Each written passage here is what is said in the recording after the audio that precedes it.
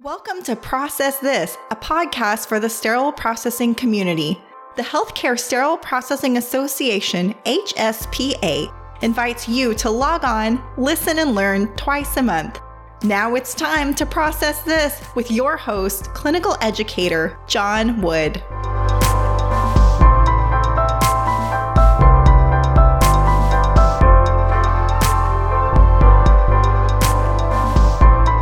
Welcome to the Process This podcast. This is episode 56.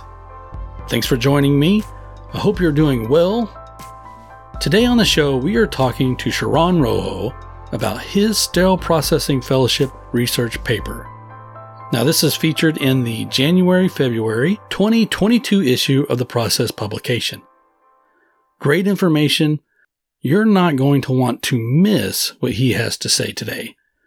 But before we get into that, we have the segment, What's on My Mind?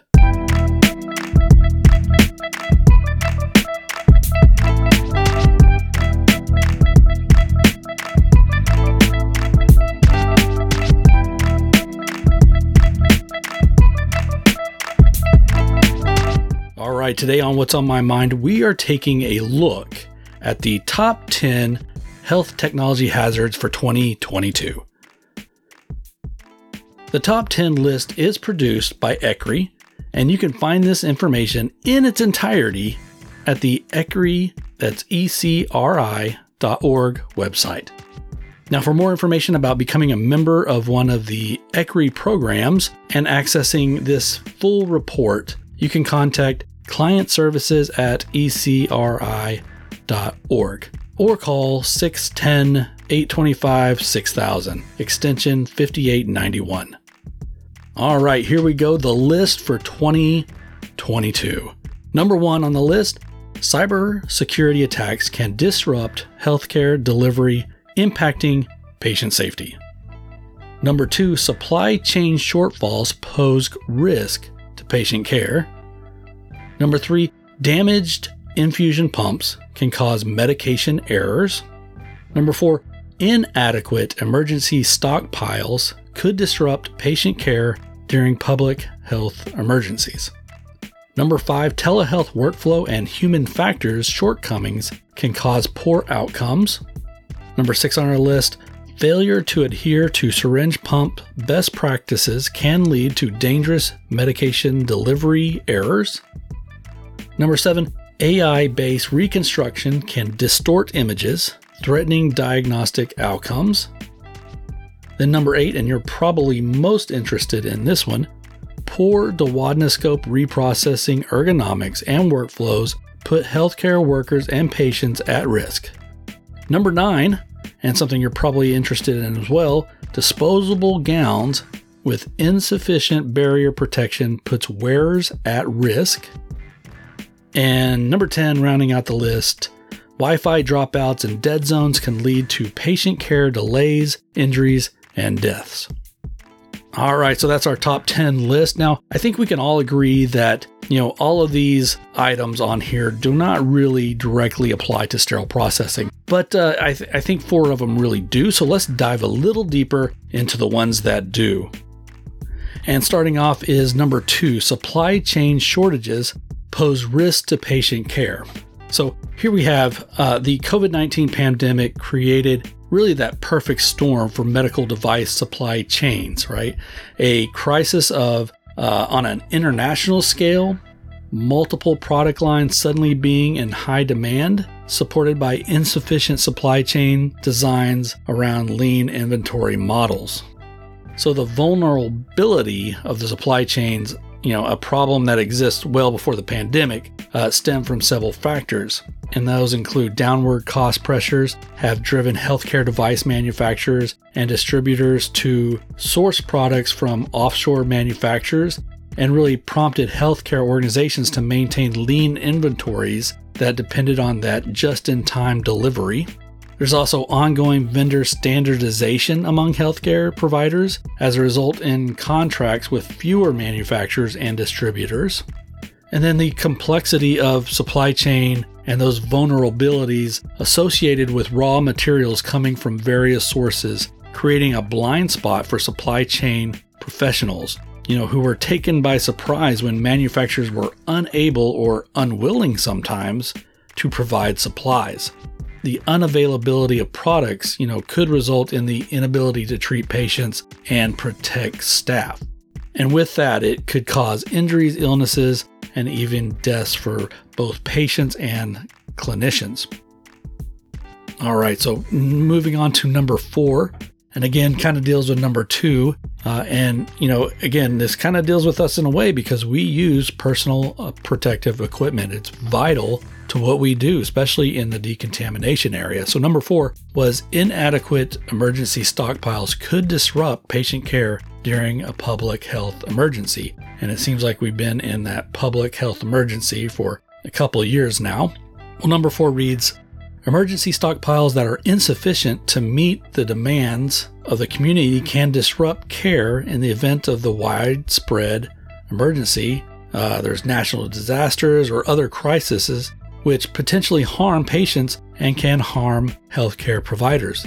An emergency stockpile helps organizations continue to operate when normal events or inventories or supplies become depleted when supply chains are disrupted.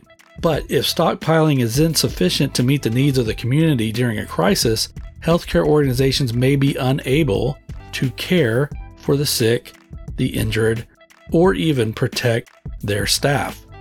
During the COVID-19 pandemic, medical supplies, equipment, and local, state, national emergency stockpiles have not always been available and ready for use. There have been numerous reports of inappropriate products for the expected use, necessary products or accessories that have not been included in the stockpile, expired products, insufficient product quantities or supplies that have not been replenished, discharged or expired batteries and devices, and products physically damaged or not functioning. Shortcomings such as these can compromise the ability of the healthcare organization to provide care during a crisis, which we've all seen, especially with N95 respirators. Some places have seen issues with wrappers and gowns and things like that. The article goes on to say if the stockpile is inefficient to meet the needs of the community during a crisis, healthcare organizations may be unable to care for the sick, injured, and protect their staff. And number 8, poor duodenoscopes, one we could probably relate to the most. Poor duodenoscope reprocessing, ergonomics, and workflow puts healthcare workers and patients at risk. Now it goes on to read, the failure to adequately reprocess contaminated duodenoscopes between use is a well-known hazard, one that has led to the spread of deadly pathogens. Perhaps less well-known are the risk of injury to healthcare workers who perform this function and the ways in which ergonomic and workflow factors can compromise reprocessing effectiveness, putting patients at risk. A 2021 ECRI survey of healthcare workers who routinely perform duodenoscope reprocessing, that is, cleaning and disinfection or sterilization, identified several significant patient and worker safety hazards. Obstacles to effectively reprocess potentially increase patient infection risk. Surveyor respondents cited time pressures and poor work environment, ergonomics, such as work surfaces at uncomfortable heights, as key concerns.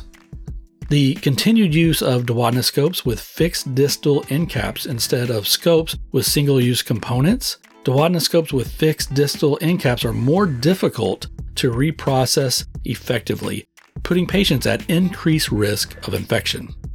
A higher risk of healthcare workers' musculoskeletal injuries due to poor workspace ergonomics. Correcting these problems requires facilities to take a close look at the workflow, the workspace and surfaces, and then expected turnaround times for duodenoscope reprocessing, as well as reevaluating the reuse of the duodenoscope itself. Now it goes on to say that ergonomics and workflow factors can compromise reprocessing effectiveness, putting the patients at risk. Good information here. And then our last we're going to look at is number 9, the disposable gowns with insufficient barrier protection puts wearers at risk. Now here it reads that product selection errors and gown manufacturing flaws can lead to the use of medical protective gowns that do not adequately protect the wearer from body fluids and other potential substances.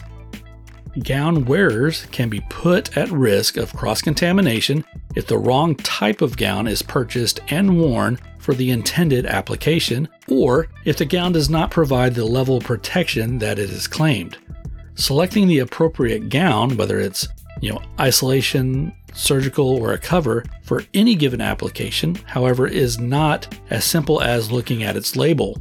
The nomenclature used by suppliers to designate the gown type or protection level is not consistent. Terms may be used interchangeably or in a manner that does not align with standards that define barrier protection levels.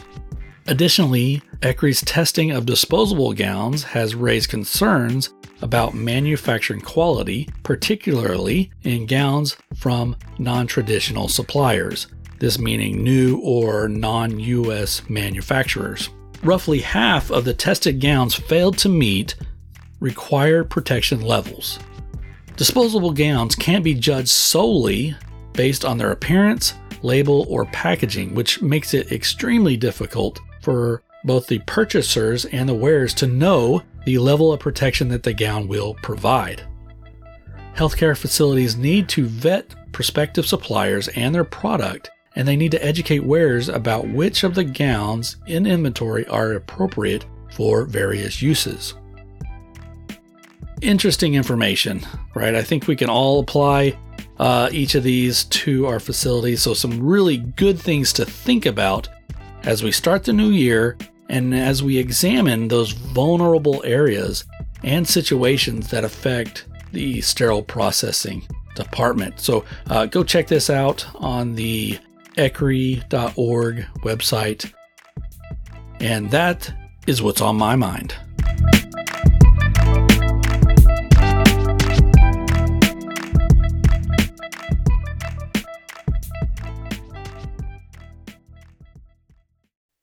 Today we're talking to Sharon Rojo. Sharon is a CRCST, CIS-CER, CF-ER, CHL, and newly FCS, Fellow of Central Services. He has served on the PDRC, which is the Professional Development Resource Committee for ISHM, and as well as the Education Director for CCSA, California Central Service Association. Sharon has 30 years in sterile processing as a sterile processing technician, SPD educator, an instrument coordinator, and a surgical technologist in the surgical realm. Sharon is currently one of the educational specialists for Healthmark Industries and has been with the company for over 3.5 years. Well, Sharon, thank you for joining me on the podcast today. Thank you, John. Well, first of all, I want to congratulate you on achieving the CS Fellowship. I know that you put in a lot of time and a lot of effort in this study, and the fellowship is well deserved. So congratulations. Well, thank you so much, John. Thank you. So I just have a few questions for you. And first is, what made you decide that you wanted to pursue the Sterile Processing Fellowship? Well, it's going to be different from maybe if you ask somebody else. But for me, I actually knew that if I received my fellowship, that the study would be published in the International Process magazine, and I could use that to reach a larger target audience with sterile processing professionals. I had basically all the data that I extracted from 2019, but I had not written the study yet, and I didn't know at that time if it was really going to just be an article or a study. But what really pushed everything to do the fellowship was my 8-year-old daughter at the time, she's 10 now, ended up having a laparoscopic appendectomy in September of 2020. So that was like right in the pandemic, right? Where one parent can only go with your child. And she ended up having complications from the surgery, and she ended back at the hospital in critical care for 4 days. And that was 6 days after the original procedure. When I was asked by the surgeon in the initial surgery and pre-op if I had any concerns, I said yes, of course. And I asked the question if they had performed insulation testing and explained that to her because I didn't know she would know that. Mm-hmm. And after I explained it to her, she understood what it was. She flat out said, no, they don't at all. Wow. So I decided to go ahead and do the surgery, being that my daughter was on morphine and in very much pain. And, obviously if I stopped this, we'd have to go to another hospital where I would get, basically take this chance again. Because I really didn't know the area all that well. And then after returning to the hospital after 6 days, which I was thinking, oh my gosh, this is probably internal burns, because that's one of the signs is vomiting, very much in pain, kind of jaundice a little bit. I mean, she was bad, but it ended up turning out that the infection hadn't been all taken out of her body and her body was shutting down. So I decided, and this was in September, so I decided that this was a near miss. Yeah. This could have easily been from arcing. And so I ended up writing this study 3 months later. So I took 2 weeks off of work and I had 2 weeks off of school. I was a full-time student at the time. And that's when I decided to write it. Wow, what a story. And is she doing better? Has she recovered fully? Yes, recovered fully and everything. Yes. Well, that's good to hear. Yeah, that is so scary. The process to apply for a fellowship can be lengthy. Can you talk to us? Can you talk to our listeners kind of about the process and what it takes to be a fellowship? Well, I know for myself, I didn't know where to start. So I didn't know what it really consisted of. So I just went to, at that time it was Isham, but now you can go to the myhspa.org. So I went and just looked around on the website, and you just go under education and then you select fellowship. And then under the learn more, you'll see all these links to documents. So what I did is I just went in order. So I would click the link, and the first link was how to attain a fellowship. So for an example, in there, it would say something like an active member in good standing. So really what I did is I printed it out, and then I used it as a checklist. Mm-hmm. And I would check it off to see if I had it, didn't have it. And that's where I started. And then after I did that, then I looked at another link below that, which was steps of submission. And in there, it'd say, well, you need a vitae, you need 2 letters of recommendations, a topic, and a detailed outline. So again, I used that as my checkoff list. Nice. Then after that, there was another link below that called Current Fellows. In there, you can see all the fellows, past fellows, and there's about 3 different links on 3 fellows that you can actually see their paper. So what I did is I clicked on all the links to see how they structured it, because I honestly didn't know how to set this up. Mm-hmm. And if my topic was valid, like was this something that I could do? And, so it was nice just having examples. And then the last one was the application itself. And that one didn't happen until after I went through my checklist, and then I met the checklist, and then I filled out the application. So it was pretty straightforward, I gotta say. And then I asked some of my mentors and that I have, and told them what I wanted to do and why. And they were very supportive. And of course, they told me, as soon as you get going, let us know, and we'll review it and help you out. So that's kind of how it started. In the article, or in the research study, you mentioned the new amendment, the insulation testing amendment that was added to ST79 in 2020. Now, why do you think it took so long for this type of guidance to be included in this document? Laparoscopic instruments have been around for decades, right? So why do you think it took so long? Well, yes, they have. I remember starting in SPD in the early 90s, and it was, it had been around in the 80s, but It was the latest and greatest back then. So you're absolutely right. Well, let's clarify a few things. So the new amendment was actually released January of 2020, to be exact, or actually on the 20th of that January. But the amendment was in 2020.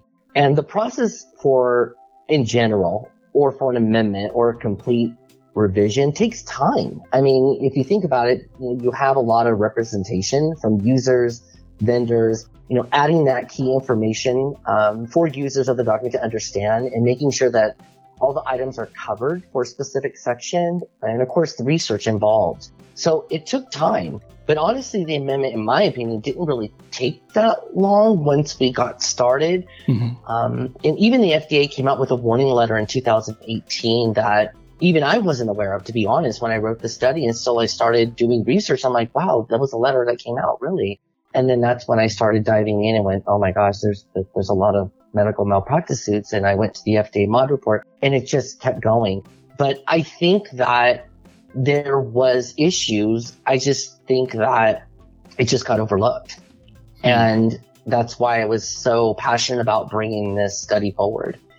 Yeah, it kind of reminds me of how, like, I mean, you know, there's a lot out there on endoscopes and cleaning and how important it is, but it seems like now we're focused on it. You know, we're hyper focused on it. And it's like, yeah, we knew this was important the whole time. Why haven't we been focusing on it more? So I think it's right. Great that the AAMI folks have got on board with that. Right. And, there were 4 amendments that came out, but as a group, we felt that the issues surrounding insulated devices or the severity needed to be addressed now as an amendment, along with those 3 other amendments, instead of waiting a couple more years, because at that time, it was still 2 more years for the complete evaluation of the document, which it's up every 5 years. So actually, it's going to be up this year to be reviewed. So at the time, we just felt like, yeah, as a group, we need to do this now, along with the 3 other, along as the 3 other amendments. I completely agree. Now, we know, and of course you know, that an injury resulting in an insulation failure such as burns can be very serious. Any thoughts on why manufacturers' IFUs don't include insulation testing? That's a great question. Obviously in the study, there was some variations, and some of it was just vague or just saying inspection. In my opinion, I believe that it could be a couple of reasons. If you have to look at the instrument process to be approved in general, some instruments approved, let's say in the 80s, may have not been required to submit that type of information at the time. You know how it goes, John. A lot of the technology may come out quickly, but maybe some of the testing or maybe some of the cleaning may be lacking or maybe a little bit more vague.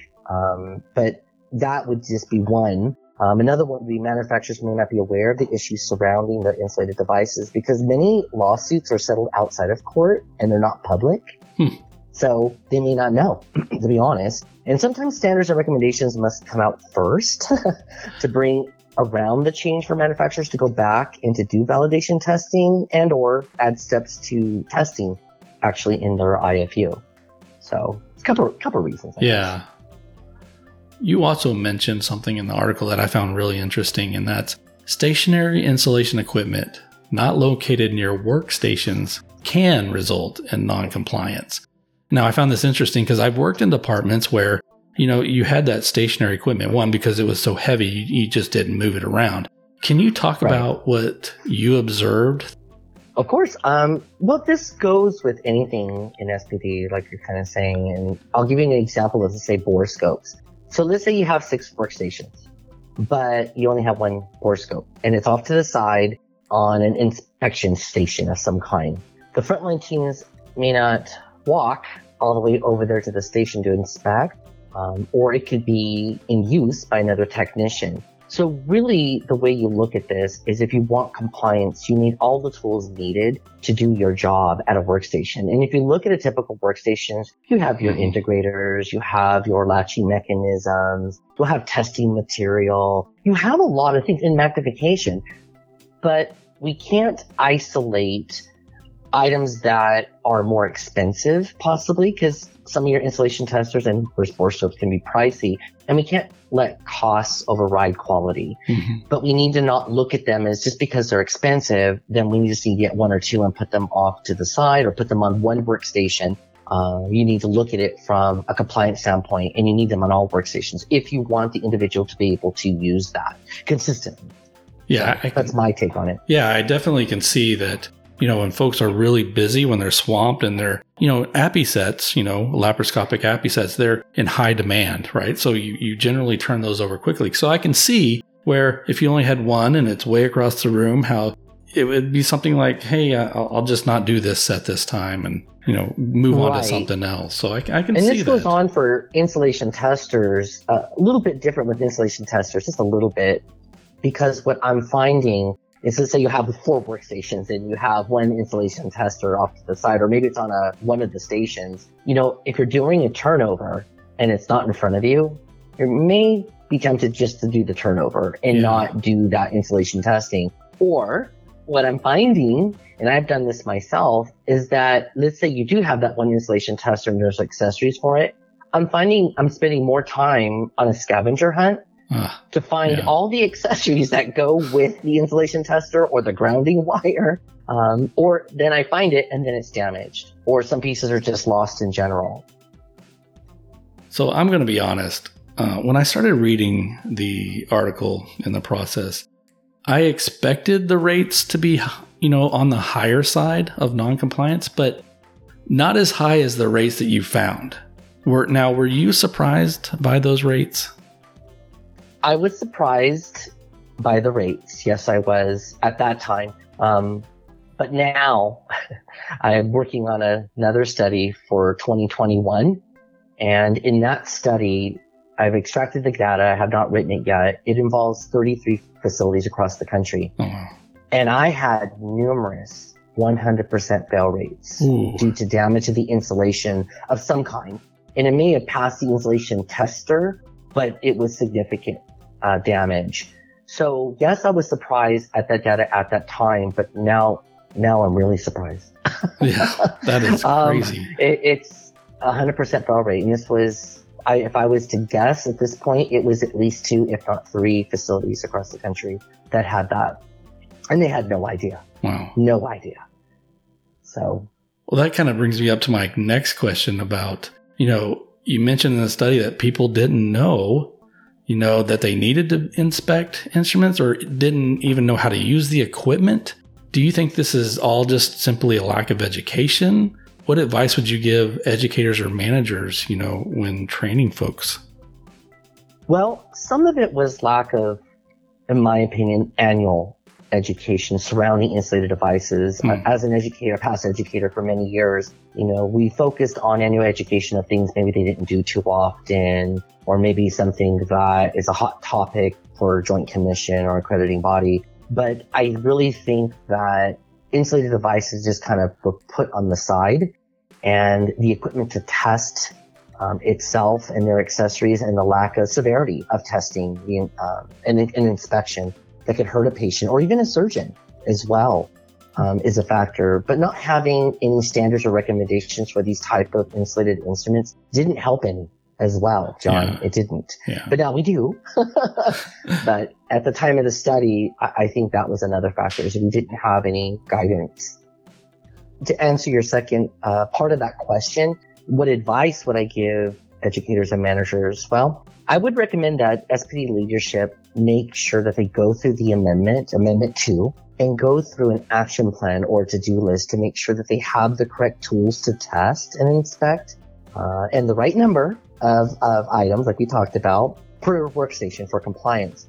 Now, depending on availability, and if you didn't know this, Healthmark may be able to offer free consultation practice reviews that are targeted for installation testing and enhanced magnification.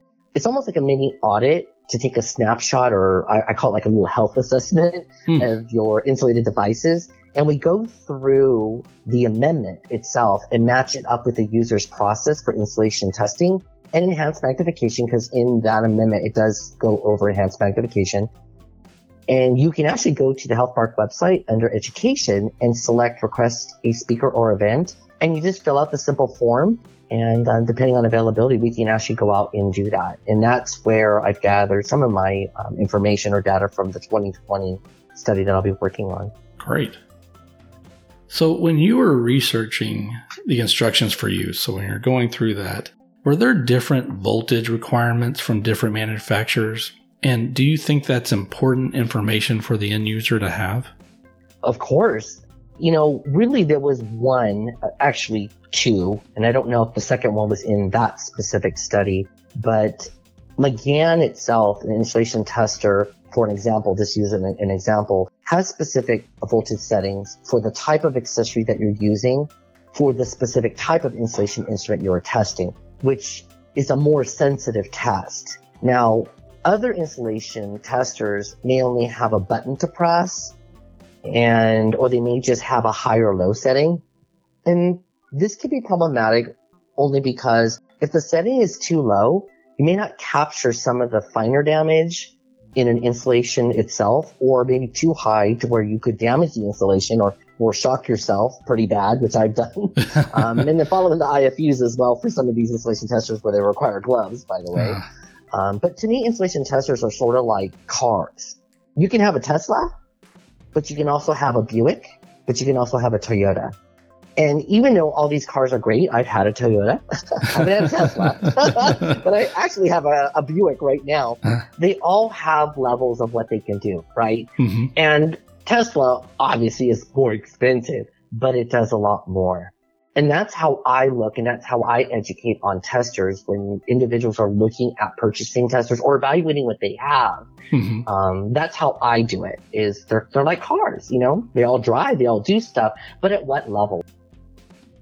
So reading this study, I found it surprising, one, that some folks didn't know how to use the insulation inspection equipment, or, they didn't even, know they needed it.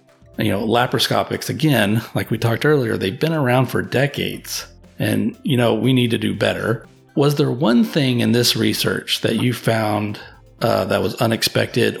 You were surprised by the results you found? Actually, I was surprised that some facilities, and I believe it was 2 of them, had more than 50 to even 75% fail rate on insulated bipolar forceps.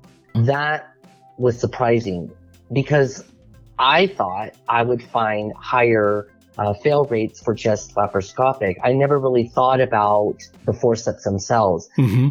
And if you look at the forceps, they look pretty durable.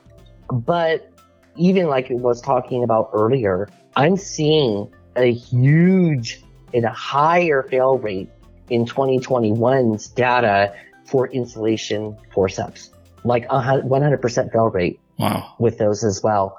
And this damage is, in the study, I even noted that one of the damage for those insulated bipolar forceps in the MAUDE report in the FDA, it actually burned the patient's lip as the surgeon was actually cauterizing the tongue. And there is cases where the surgeons actually, it's burning through their glove is, under their hand. So yeah, I was actually surprised that the bipolar forceps, and this could be this new study that I'm working on was on sterile bipolar patient-ready forceps and the backup bipolar forceps that were, ready to use, ready to replace into another tray or pill pouch if you were short. Okay, last question. What advice would you give to a technician or someone who is thinking about going through the fellowship process? Well, I would find a topic that you are very passionate about and have something that you want to share with your peers and your other SPD professionals. And then I would also say, make sure that you put time aside to do your paper. With all of our busy schedules, I don't procrastinate. Allot time, during the week, or like what I did. I actually took 2 weeks off of work in school. I don't know if you want to be that extreme, but just finding time to do that. And then find a mentor or someone who has already, has their fellowship to help guide you and give you feedback along the way. I think that's another helpful hint. Well, Sharon, thank you again for spending time with me and our listeners on the show. It was really a pleasure having you talk to us today. Well, thank you, John. Thank you very much.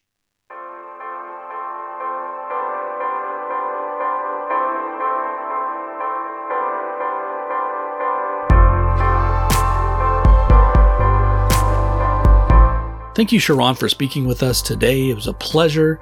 For more information on the Fellowship in Sterile Processing, visit myhspa.org website. Hey, you know what? Maybe you can be the next HSPA Fellow. HSPA Podcasters, episode 56 is in the books. Thanks for listening to the show. To receive the CE for this episode, simply click on the link in the episode notes, fill out the required information, and select the code BIPOLAR.